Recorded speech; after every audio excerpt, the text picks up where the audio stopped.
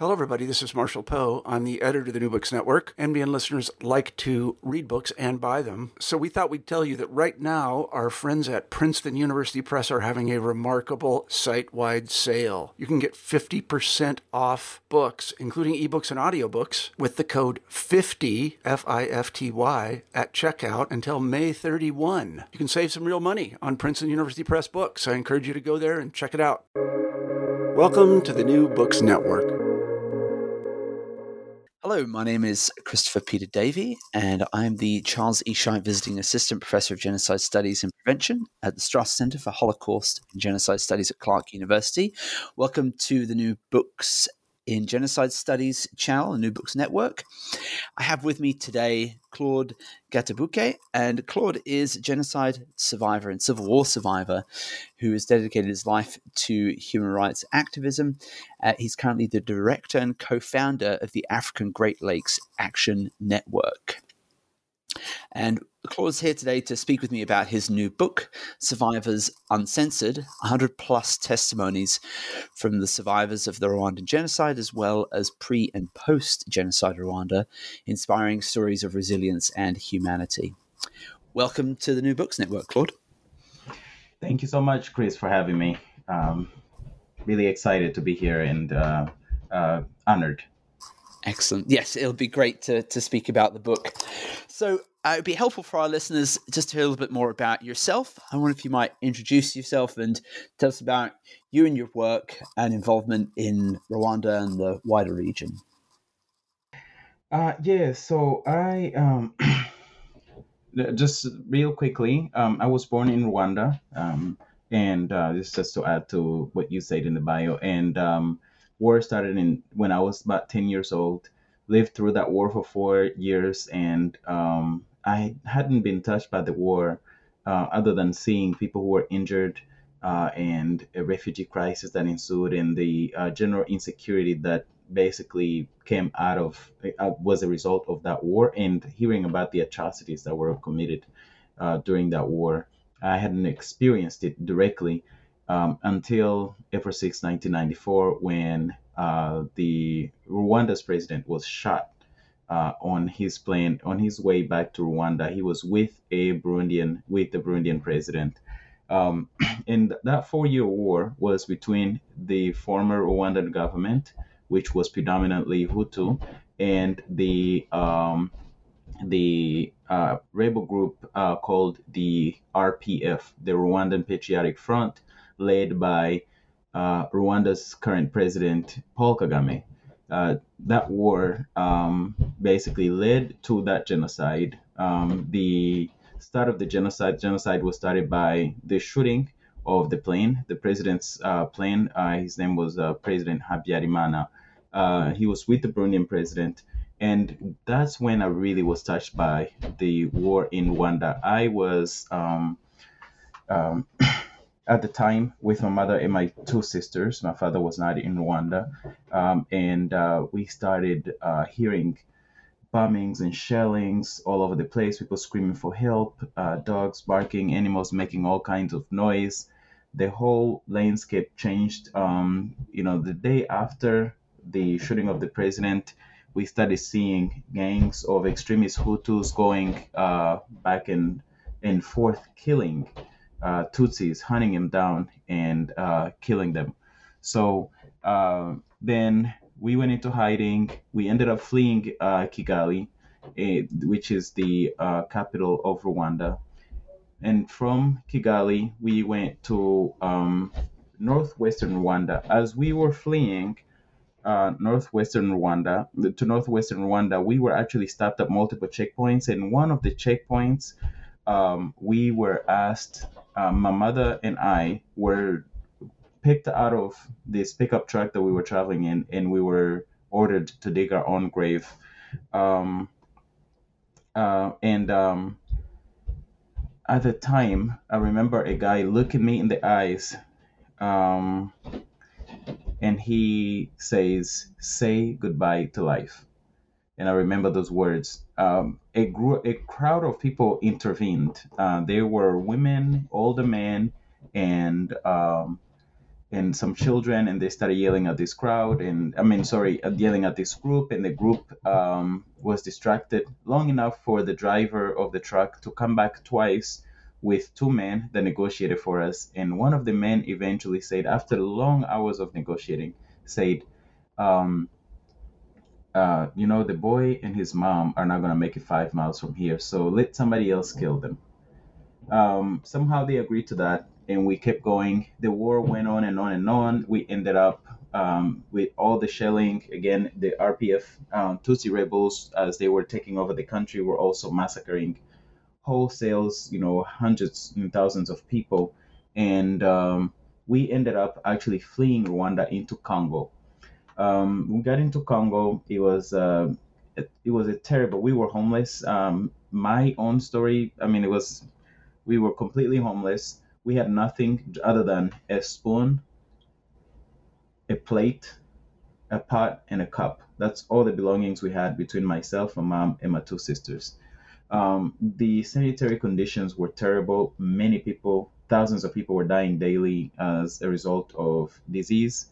And also, the town of Goma was shelled by the RPF actually after we crossed over. And so they were launching bombs into a crowd of over 1 million people, because there were more than 2 million people that crossed the border into the Congo. When I crossed into Congo, I ended up rescued out of the Congo by some American aid workers that took us to Uganda. Eventually, uh, we were trying to get a visa to come and join my father in the US, and that didn't work. So we ended up in Kenya, and from Kenya we came to the US. And so my story continued. I actually was afraid of my own story. I didn't want to share the story, and for years I really tried to stay away and try to be another person other than myself. And it wasn't until I was in college, that I read the book of Frederick Douglass. And this is an enslaved African American who was sold into slavery at 7 years old, taught himself how to read and write, and freed himself at 21, and did so much work through storytelling and sharing his own story, that he was able to not only free so many other people, but also was a great contributor to the abolition of slavery. And it reminded me of the time when we had been ordered to dig our own grave, and my wish for the world to know our story, to know what happened.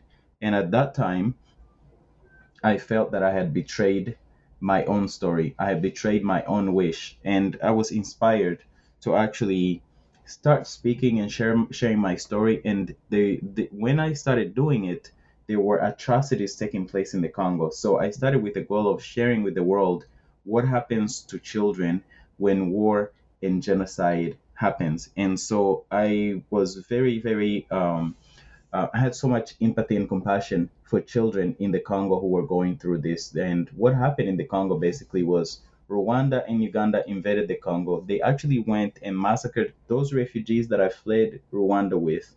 They also committed a genocide. This is the RPF in the Congo. And this has resulted in the death of more than 6 million people in the Congo, 6 million Congolese people who had nothing to do with the things that happened in Rwanda. So I wanted to tell those stories. Eventually, my story caught on, and I started getting invited to speak at places and share my story. Again, mostly focusing on stories of children. And eventually, I co founded the African Great Lakes Action Network with other survivors of genocides or descendants of other genocides that are previous genocides. So then we started, our goal was to really bring peace, justice, and prosperity to the Great Lakes region of Africa, which is still the case right now. It's one of the richest parts of the world in terms of natural resources, but where people are poorest in the world. And the part of that is because there is conflict, there is war, there is genocides, there is mass atrocities, there is especially impunity. And impunity is why we want to see justice, because we believe that through truth telling, justice, that we can actually achieve lasting peace in the region. And lasting peace is going to lead to prosperity, even though it's a highly exploited region of the world. So that is how I got into this, and then eventually also was a part of a group which is the authors of this book, Survivors Uncensored, the group Ribara, Uwariraye, which is basically a platform that means the person who's lived through the night is best placed to actually tell the story of what happened during that night. We want to empower people to tell their own stories, to share their own stories, and that is how this book came about. It was for people who've been censored for many years, which is part of basically what happens in the region and especially in Rwanda. There is an official narrative that was crafted by the RPF, the government in Rwanda now, and you better not deviate from that. And if you do, there are consequences. People are jailed, people are killed, and many people have ran into exile because they have spoken up and shared stories that the government does not want them to share. So we provided and created a platform where people can speak freely and speak uncensored and share any parts of the story that they would like to share. That is how we came about. That's a little bit of my background and how I became one of the co-authors of this book. Great. Thank you. And that's really helpful to have that background for you personally, how you've sort of been on that journey of reflection, thinking about your own experiences and exposure to genocide and civil war. You've mentioned the book a little bit here.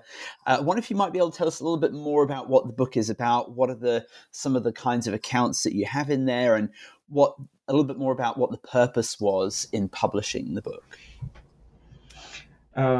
So let me start with the purpose of publishing the book. We have a motto, which is "The world must know," and so we wanted to share these stories with the world, which is one of the reasons why we wrote the book in English and French, two of the most widely spoken and read languages in the world. So that's one. Secondly, we wanted to empower people to be able to give a platform and a way for them to actually share and let the world know what actually happened to them without anybody telling them these are parts of the stories that you're allowed to share and these are parts of your story that you're not allowed to share. The structure of the book itself, we did short stories. So none of the stories that are in the book are the complete account of any individual. We basically included, we wanted to do at least 100. So we did a little bit over 100. It's 106 stories in the book. And it covers from way back before pre-colonial Rwanda, like people's families, what happened to people's families in pre-colonial Rwanda, to the people who fled in the late 50s, fleeing during the social revolution that took place in the late 50s, early 60s, who actually, some of them were fighters in the RPF, the rebel group that I referred to, who are now the official government of Rwanda. There are people who were affected by the war, especially in the north of Rwanda between 1990 and 94. There are people who survived the genocide of Tutsis in 1994. There are people who survived the atrocities in the Congo, people who survived genocide of Hutu people in the Congo or in Rwanda, where these are all ethnic cleansing campaigns that I'm talking about when I refer to genocide and other massacres. There are also accounts of what is happening in modern Rwanda. Things like the indoctrination of young people, the things that they are forced to do in order to graduate. You have to be a part of the system and agree to be a part of their propaganda machine, for example, in order to graduate high school. We have accounts, those type of accounts. We have accounts of women who have been asked or been used as witnesses in courts, using sexual favors. People who we there is there are accounts of what's happening with young people in Rwanda today, where especially for young women, um, people are made to give sexual favors to hiring managers and things like that. So there is so many topics and so many areas that are covered. Enforced disappearance, which is one of the biggest epidemics in Rwanda, where people disappear and you never know what ever happened to them. And it is a well-known practice by the government of Rwanda. So there are so many things that are covered in this book. But for the most part, the other big thing is that the book shows resilience by the survivors who tell these stories, the healing that they have gone through. Many people who have survived, they're torture survivors, and they're still telling these stories and are determined to share these stories because, again, one of the purposes is not simply just to share the stories, but we believe that through truth telling, we can actually achieve justice. And by the way, by sharing our own stories and telling our own stories uncensored, unfiltered, we are giving justice to our stories. We're giving justice to the people who are supposed to have been forgotten and completely erased and totally silenced. Um, we we believe that by giving everyone that voice, that we are paving a road to eventual justice. We are also taking part in restorative justice in that process. So there's two versions of justice that we are part of basically by doing this. One is restorative justice, where we are healing and we are restoring our stories and telling our stories the way they happened. The second part, and putting the truth out there, the second part is that we're also documenting evidence of those crimes where eventually some of the biggest perpetrators, when they face justice, that there will be witnesses, and that in the end of impunity is what is going to bring lasting peace. So that was our purpose. That's the content. Some of the stories are from people as interesting as Kagame's former bodyguards, for example.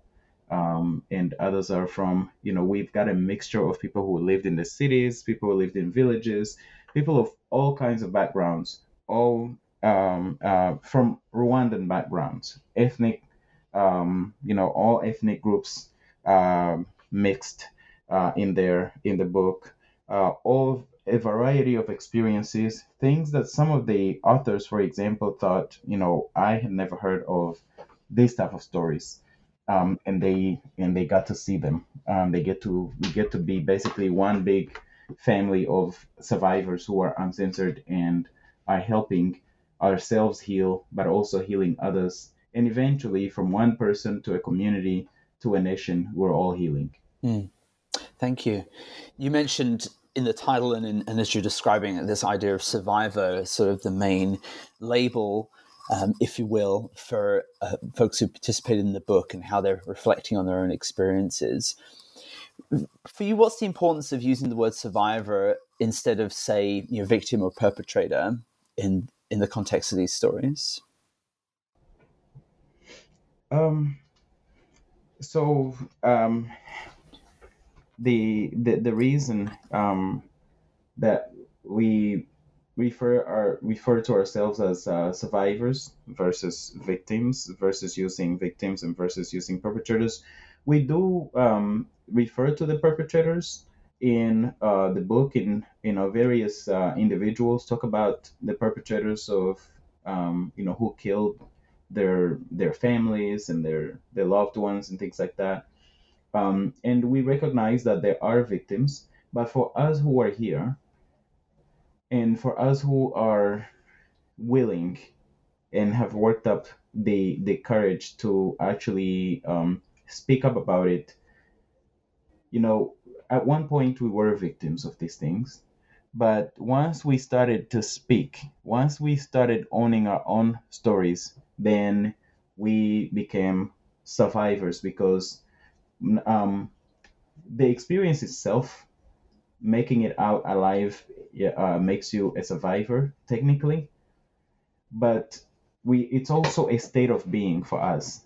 It means that these experiences, though we still live with them, we still live with the nightmares, we still live with the PTSD and everything. These experiences are not they're not our full identity, they're not our complete identity. We are more than what's happened to us, and we are going to do more than what is happened to us. Of course, I don't mean that we're going to harm anybody, but we are going to do better. And we know that for us, that term survivors means that we're no longer victims, in the sense of, though we have been harmed, our state of mind and our psychological state is no longer the victim state. We are in the state of restoring ourselves and restoring others. Thank you. We might return to that theme a little bit later on, but I wondered if you might tell me a little bit more about the process of pulling together all these accounts and developing the book. It seems like it was a collaborative effort between yourself and a few other authors. How did this come about, and what was the journey that you went on together? A very, very interesting journey, and gives me the opportunity to actually mention the names of those my co-authors, whom I'm very grateful for. David Ndayambaje, Eric Ngoga, Constance Mutimukeye, Eugenie Gentil, Patrick Rugaba, and there was also, of course, myself and Delphine Yandamutso. And so it was a long process in pulling this book together. The book itself started again with the platform, the Ribara Uwariraye, which is what shows as the author. That platform being created. That platform was created in 2020, which is where basically we all got together. Many of us who are the authors. By the way, Oscar Nyangoga is the other author. I apologize for missing his name. We created a platform to share stories, for people to come together. In Rwanda, there is kind of an apartheid, a memory apartheid. There is a way that people are separated on the basis of ethnicity, with the Tutsis being privileged, and they are allowed to share their stories openly. They're allowed. There is a mourning period for the genocide, where only accounts by Tutsi people are allowed to be shared. Memorials only have, they at least recognize Tutsi victims. And so the rest of Rwandans, the Hutus and the Twas, are excluded. And we created that platform so that everyone can share their stories, and everyone can share their stories openly and make it public, because we believe that it's not enough to share your story one-on-one or in private, but it's even more important than that. It's even more important to share it publicly. So it started with that platform. Then after multiple, and we would basically do events in Kinyarwanda, because that is the common language that everyone speaks. And we would broadcast them over social media, mostly YouTube. And they were actually very popular. Uwariraye events are very popular events among Rwandans. We had a lot of attacks by the government of Rwanda, because they didn't like the fact that we included people who survived atrocities that were committed by the RPF, that were committed by troops led by Paul Kagame and his generals. And we continued. And then in 2022, January 2022, one of the co-authors, Eric Ngoga, said, you know what, we've been doing this in one form, which is basically video and spoken, and it's out there. But it's only in Kinyarwanda. and it's great. It's better, and we had gotten this feedback from others also, which is how we also had started in 2021 broadcasting these stories in English and French. But he said we need to put them in writing because there are many ways to reach people's hearts and minds, and books are one of the ways to do it. So why don't we put some of these stories in a book? Then we got together, and everyone actually loved the idea.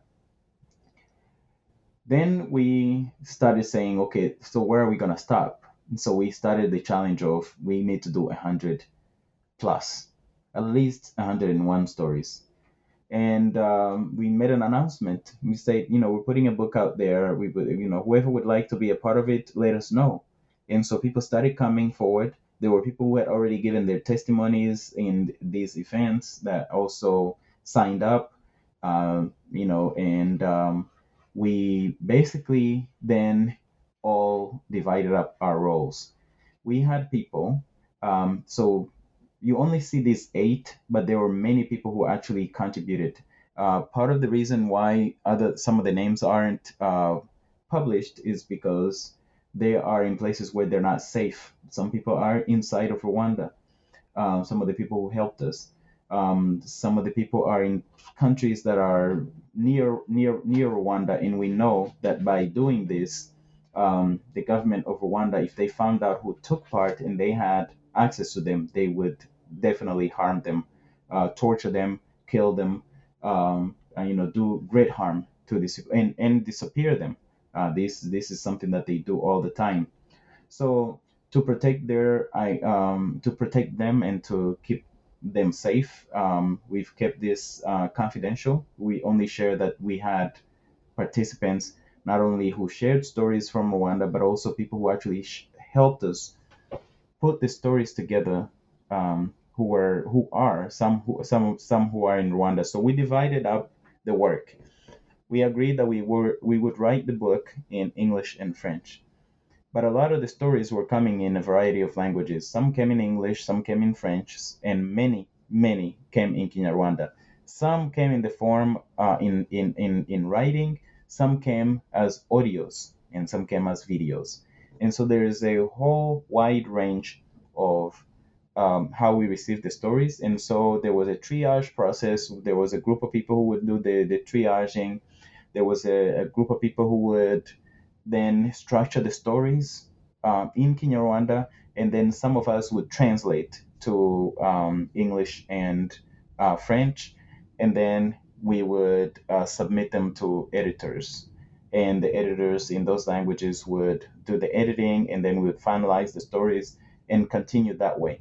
We also needed to do it very fast because we knew that once we announced that we were putting out such a book, that there was likely a likelihood of it being submarined, or that the government of Rwanda, which does a lot to disrupt the work that we do, would have done the same thing or maybe done something to disrupt it. So we did not announce it until so we put our structure together, we put our plan together in early 2022, and we didn't make the public announcement until February of 2022, I believe, maybe March.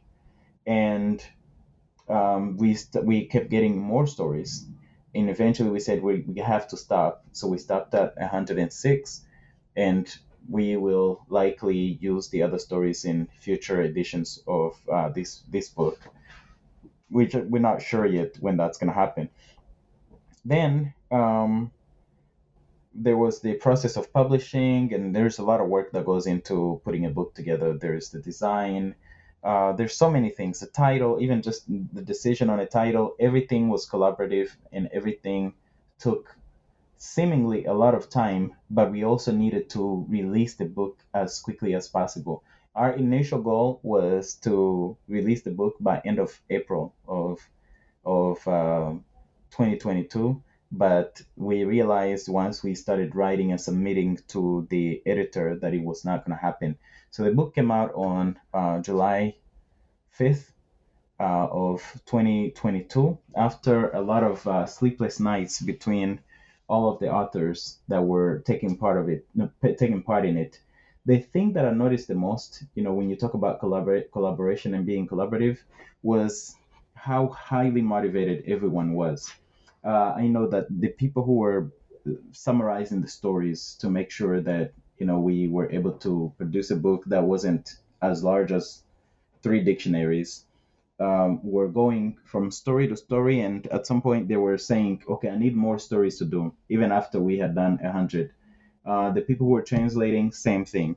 The editors, same thing, although we started hitting a bottleneck with the editing because we had less editors than we had authors, and so that part also contributed to us delaying the release. But we really wanted to put out something that was of good quality.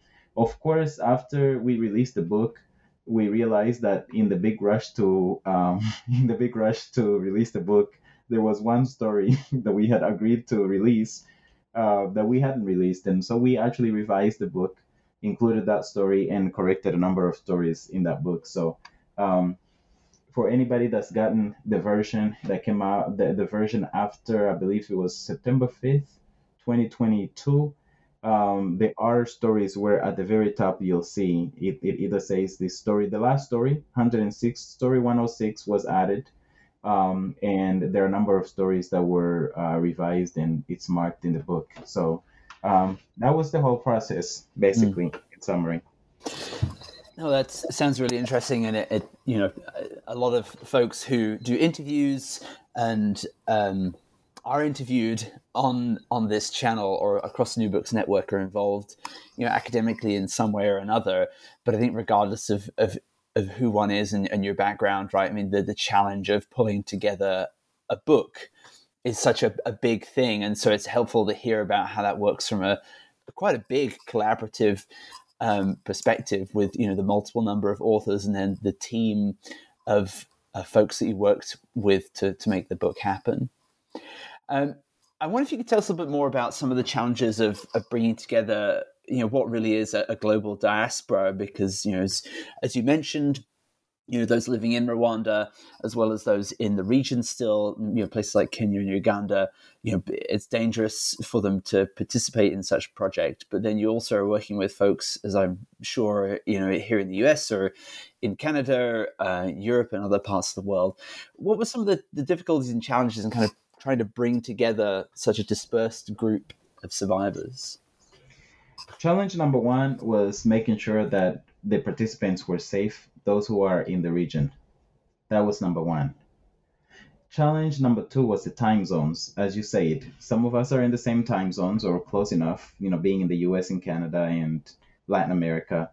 But then we were working with people on the African continent and Europe and also in Australia. So that the challenge of even just meeting, finding the right time to meet and do whenever we needed to collaborate, that was challenging.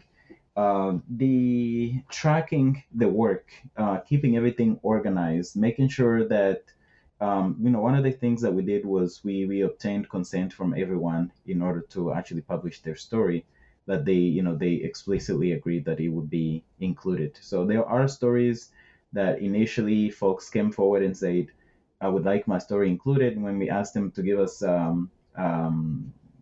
written consent, they didn't. And so we did not include those stories. So that was another one of the challenges. Basically, just making sure that we get everything in a timely manner.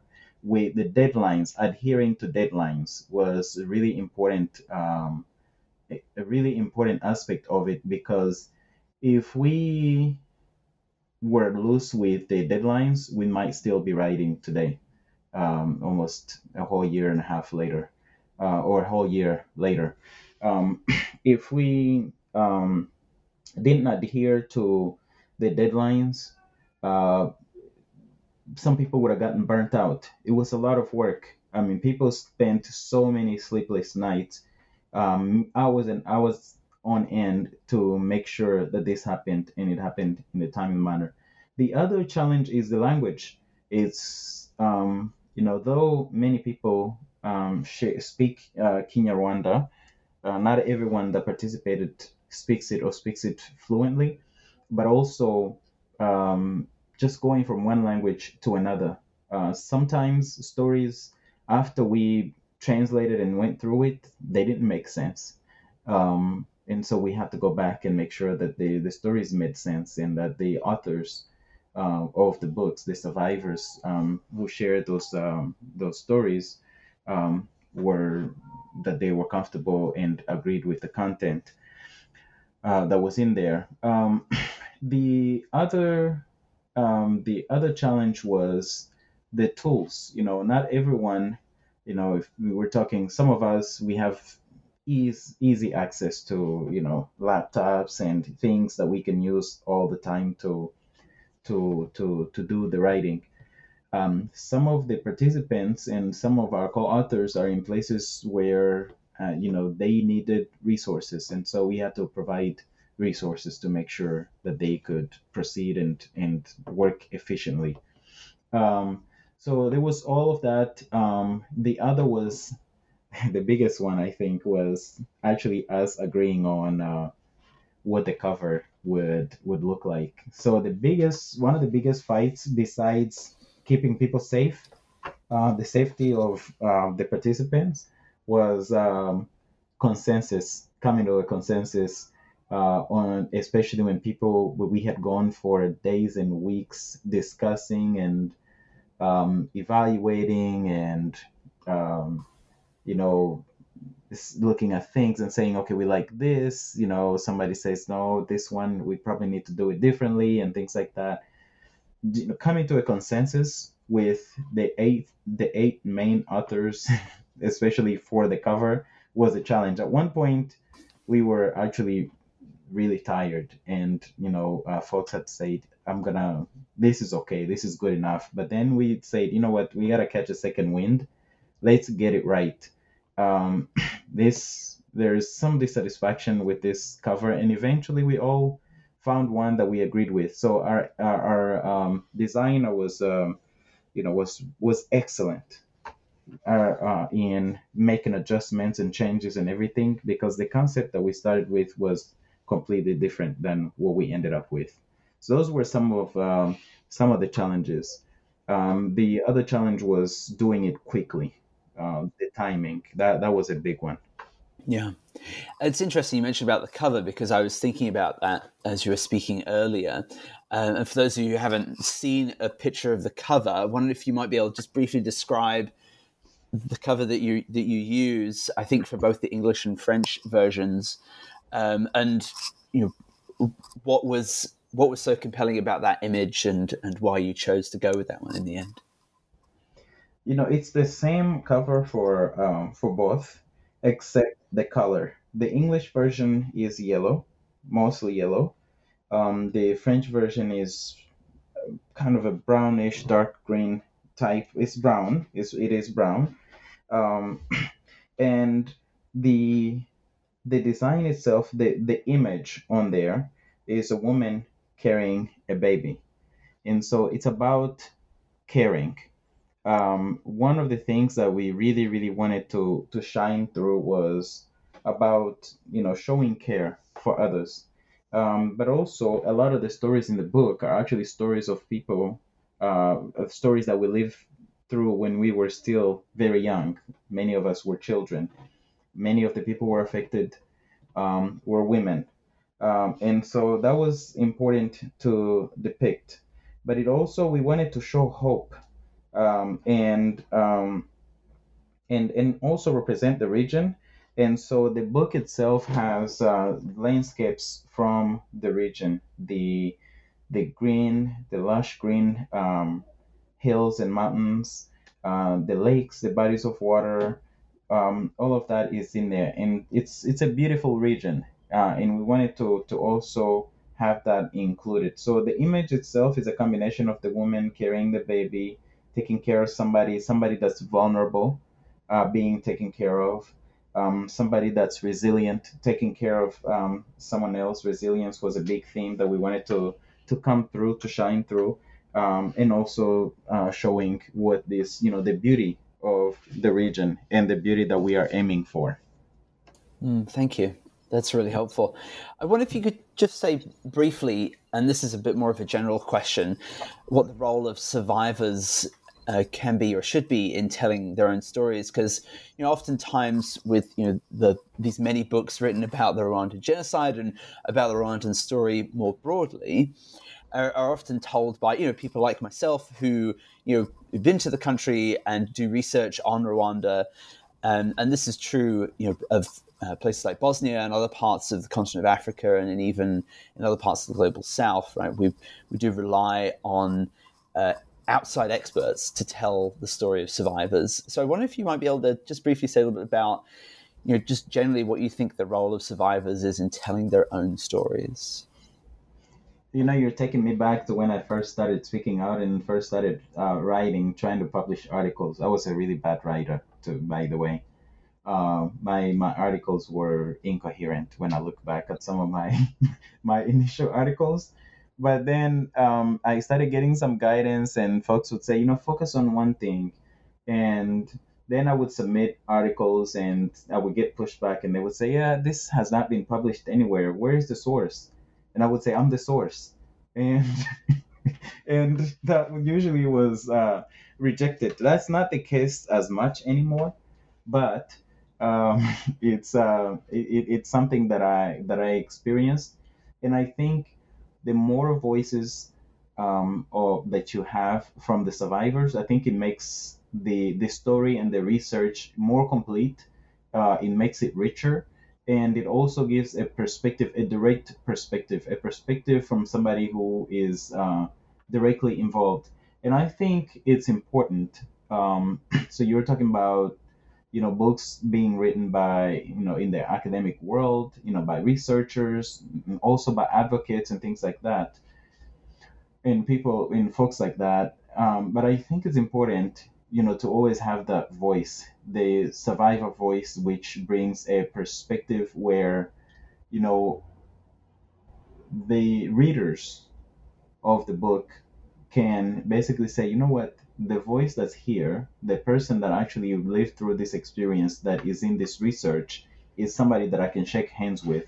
There is a human face to this. The role of survivors primarily is to bring a human face to these things, is to bring that touch of there is actually a real person behind this. This isn't just research. This isn't a movie. This isn't something on the screen. This is a person's experience. The other is that they add credibility to what is being put out there, I think, because if you do your research and say there was a bombing campaign in 1994 in Rwanda, and I'm here testifying about it because I lived through it, I think it adds to what you're saying. Not to downplay the methodology and everything that goes into the research, but also I do think that having direct witnesses is very helpful. The other thing is that survivors, I think, have a big role to play both in healing, moving forward, and also I think it's a lot easier to move people's hearts and minds when you're speaking about personal experiences versus just research. That's my thoughts, and that's my opinion on it. That survivors really have a big role to play in not only bringing additional credibility to the research, but also to really humanizing the stories. Thank you. Yeah, I think there is something very crucial about that exchange and relationship between survivors and those who are seeking to tell their stories, and then the role of survivors in doing it for themselves. And I think interestingly, you've described quite a distinct methodology that you had in working from the those are the initial conversations that were broadcast online to moving towards the book format, which is something that it seems evolved quite organically, which is really interesting to hear about. You mentioned through in our conversation already different themes in the book, those that are in the title around resilience, and then some of the timelines and places that the stories highlight throughout the book. I wonder if you might be able to speak to some of the other themes that popped up across this collection of 106 stories. I think the biggest one was, at least for me, it was the effect on children that wars and genocides have, but also the plight of women. There's so many stories that are difficult to digest, on things that happen to women and things that children got to see. The other thing that jumped out is that consistently, um, many times and often the stories are presented as, savage Africans, tribalists killing each other.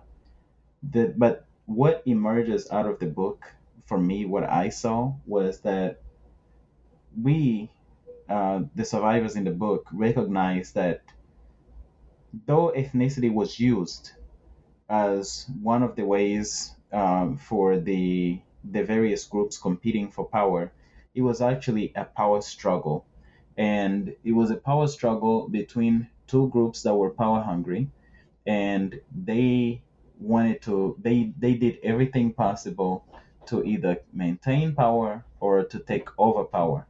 The thing that I think is missing, though, I think the missing theme is there is some parts of it, but it's not big enough. I don't think it's obvious enough to the reader. Is the role of, um, Western countries, the U.S., the U.K., France, Belgium, and so many others.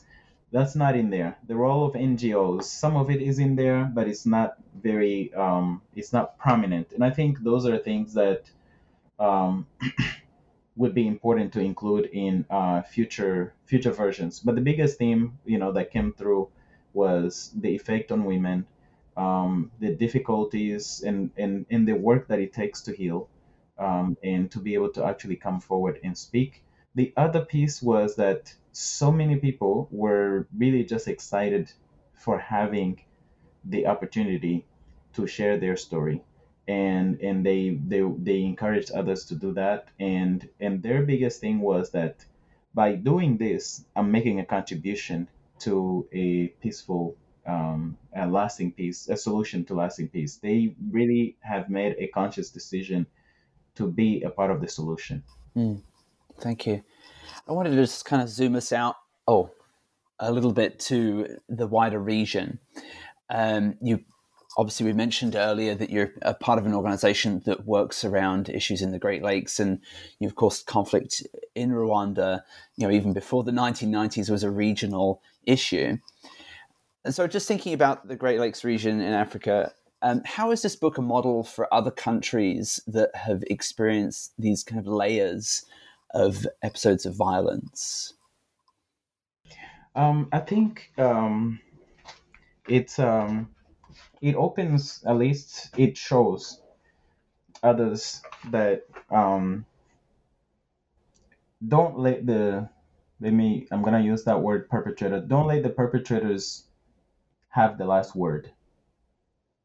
And, it also shows that, um, you can go from many, many, many near-death experiences to actually being able to reach the world and inform the world, because, um, this is a model in the sense that, the book itself is a model in the sense that this is a tool not only for education, but it's also for advocacy. It's also, to inform. I personally believe that there are enough people that care, and they care about, um, peace for themselves and peace for others, but often they're not aware. And awareness, people don't care because they're not aware. Many. There are people who don't care, many who don't care regardless whether they are aware or not. But I think there's a critical mass of people that could help bring about change in any place in the world once they are aware. And so this is a model in the sense that when you take matters into your own hands and you actually start building on that critical mass, you can move people into action. The work that we do with our organization, the African Great Lakes Region, the African Great Lakes Action Network, we actually do put a big focus on raising awareness, informing the world, being getting to the masses, not only for people who are in the region, people who are directly affected, but people who are indirectly affected again, because as you said, zoom out. When you zoom out of an issue and you're not, mistaking the tree, missing the forest for the tree, you can actually also make an assessment and make a contribution. And we see this as a way to not just share our stories among ourselves and just be done with sharing the stories, but it's a way to rally the world to the real never again, if you will.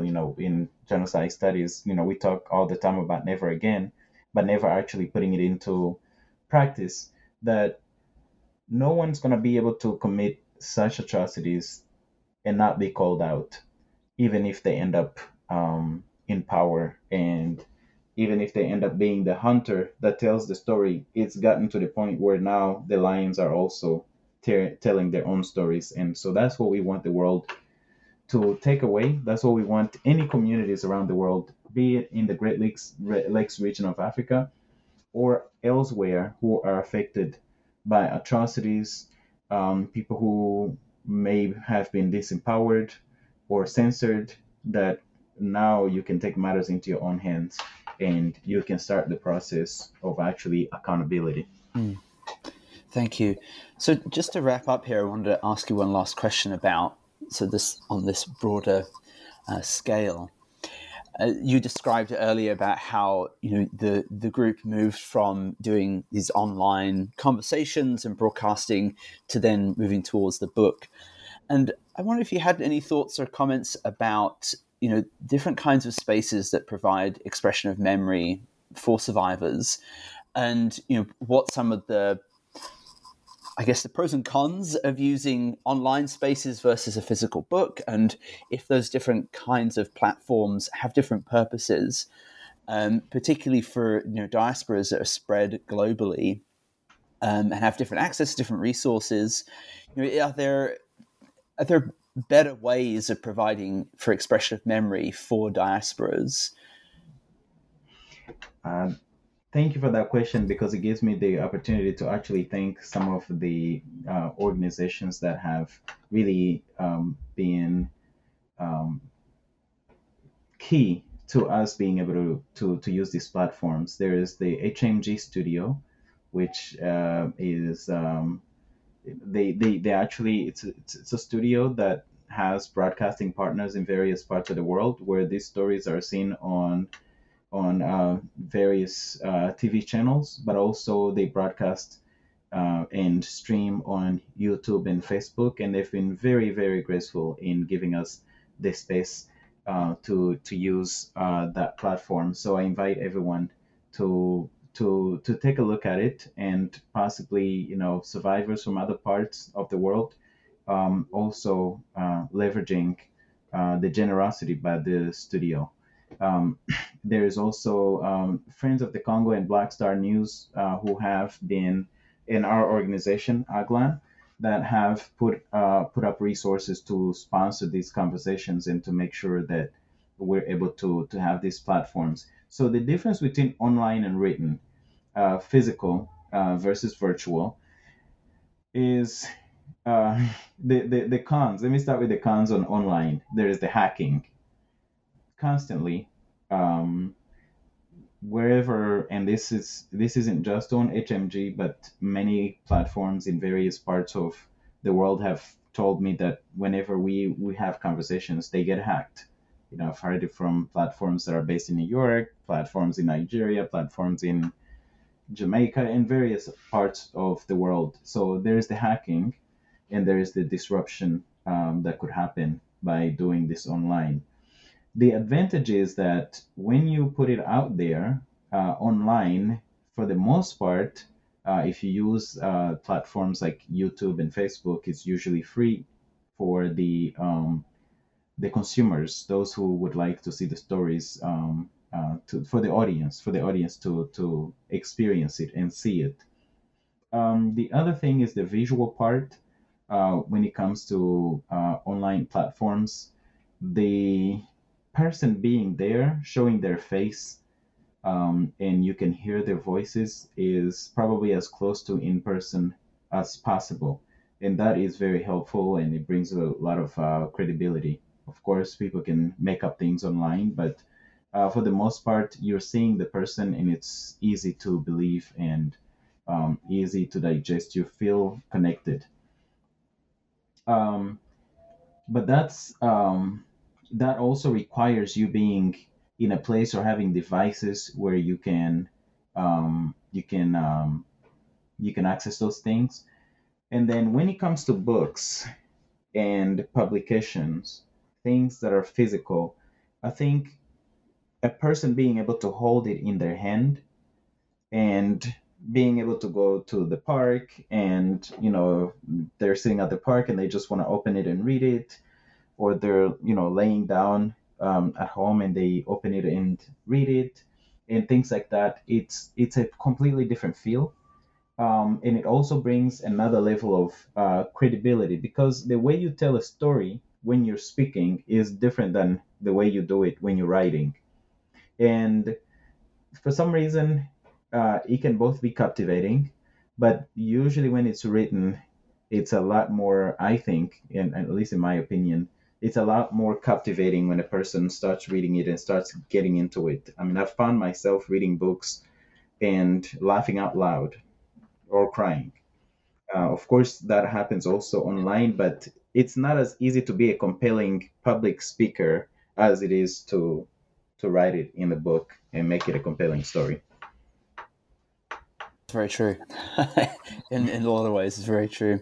Well, thank you for sharing that and that insight. And I think that last question, I've personally been thinking about a lot recently in terms of, what are the best ways to provide memorial spaces where stories can be shared. And I think this work is a really good example of kind of this dynamic ways in which, different platforms can be used and approached. Yep, and if I can add one, given that you're in a educational setting, things like online tools like podcasts, for example, what we're doing here, um, in addition to the other platforms that I mentioned, there are Twitter Spaces and so many other ways. Those are all good tools, I think, to share with an audience, but also for the survivors and people who have stories to tell those stories. But also the other is considering guest speakers for lectures, guest lecturers and things like that. They may not give a structured lecture, to as you would as a professor, a professional, but they will add elements that I think are helpful in education. So there are many ways. I mean, churches can do that. They can provide platforms for memory, community organizations, and then there's self-organized things. One of the things that we did with this book in recent times was on January 28th, we actually held a book signing event that was three parts: book signing, conference, and a social. And it gave an opportunity for the public to actually meet the authors, in an environment where you could just have a relaxed conversation. There was some structure, of course, with the book signing and the conference, but also the social allowed people the access to hear and speak to the authors directly. Thank you. So we'll wrap up our conversation now. I have just a couple of last questions for you that typically on the New Books Network we always ask folks that come and speak with us. I wondered if you might be able to tell us a little about what you're working on at the moment or what you anticipate coming in the future for you. So currently we are working, myself and the platform that the Ribara platform, and my co-authors, along with other colleagues that are part of the platform. So one of the things that we do every year since 2020 is doing a providing a memorial space commemoration and non-discriminatory commemoration event. So we are working on the one this year for end of April, and then we've already started working on the one next year also, which we are, we're always working on innovation and doing something really impactful, and we're looking for it to be one of the most impactful events. And this is going to be 30 years, the 30-year anniversary of the genocide next year. So those are the things that we're working on. The other is we have requests to translate the book in other languages. So we're working on potentially getting the book into Spanish and Portuguese and Arabic, but also there's high demand for Kinyarwanda. So those are all the things that we're working on. Me personally, as part of Aglan, we are working on we're working on continuing to not only raise awareness on the atrocities that are taking place in the Congo, but also really pushing for the implementation of the recommendations in the UN mapping exercise report, which is a report that talked about the atrocities and genocide and so many other horrible incidents. And when they refer to them as incidents, these are like large massacres. These are large, um, you know, um, events that happened in the Congo that we want to implement, because again, we do have a goal to see peace in the region. And to get there, we believe that justice is important, impunity has to end, and we are working hard at pushing to get those recommendations implemented. Yeah. Thank you for sharing that. And so I'm presuming that one would be able to, any of our listeners would be able to see you on social media and find out information about these upcoming events, these memorials for this year and next year. For sure, for sure. And I also personally have a lot of invitations to speak.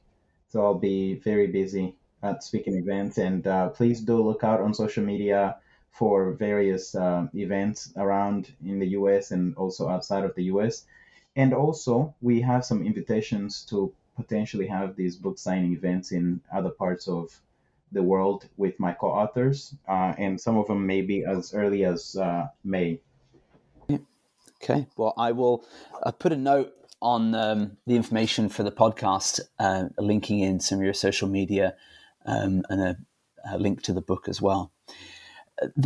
No problem. The last thing I wanted to ask you, just as we wrap up here, thinking about your writing and your activism and your experience as a survivor, are there any particular books, films, or even plays that you might recommend for our listeners that have really influenced you in your journey? Number one is Frederick Douglass's book, Escape from Slavery. When I read it, I read the children's book first, and then I read his book. That was the book that inspired me the most. His life inspired me the most in activism. So that would be the one that I recommend, the very number one that I recommend to folks to read. When it comes to books about the region, the book by Judy River, who is a Canadian author, In Praise of Blood, I find that book to resonate a lot with me. And for people who want to see kind of the inner workings of the RPF, there's a book called Do Not Disturb by Michaela Wrong that kind of is about the inner workings of the RPF. And so a little bit of the insight of the RPF. This is on Rwanda, but as far as an inspiration, definitely the Frederick Douglass book is the one.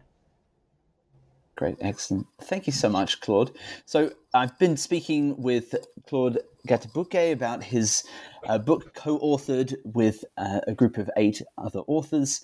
The book is called Survivors Uncensored, 100 plus testimonies from survivors of the Rwandan genocide. Let me reread that. 100 plus testimonies from survivors of the Rwandan genocide, as well as pre and post genocide Rwanda, inspiring stories of resilience and humanity. Thanks very much for your time, Claude. Thank you so much, Chris.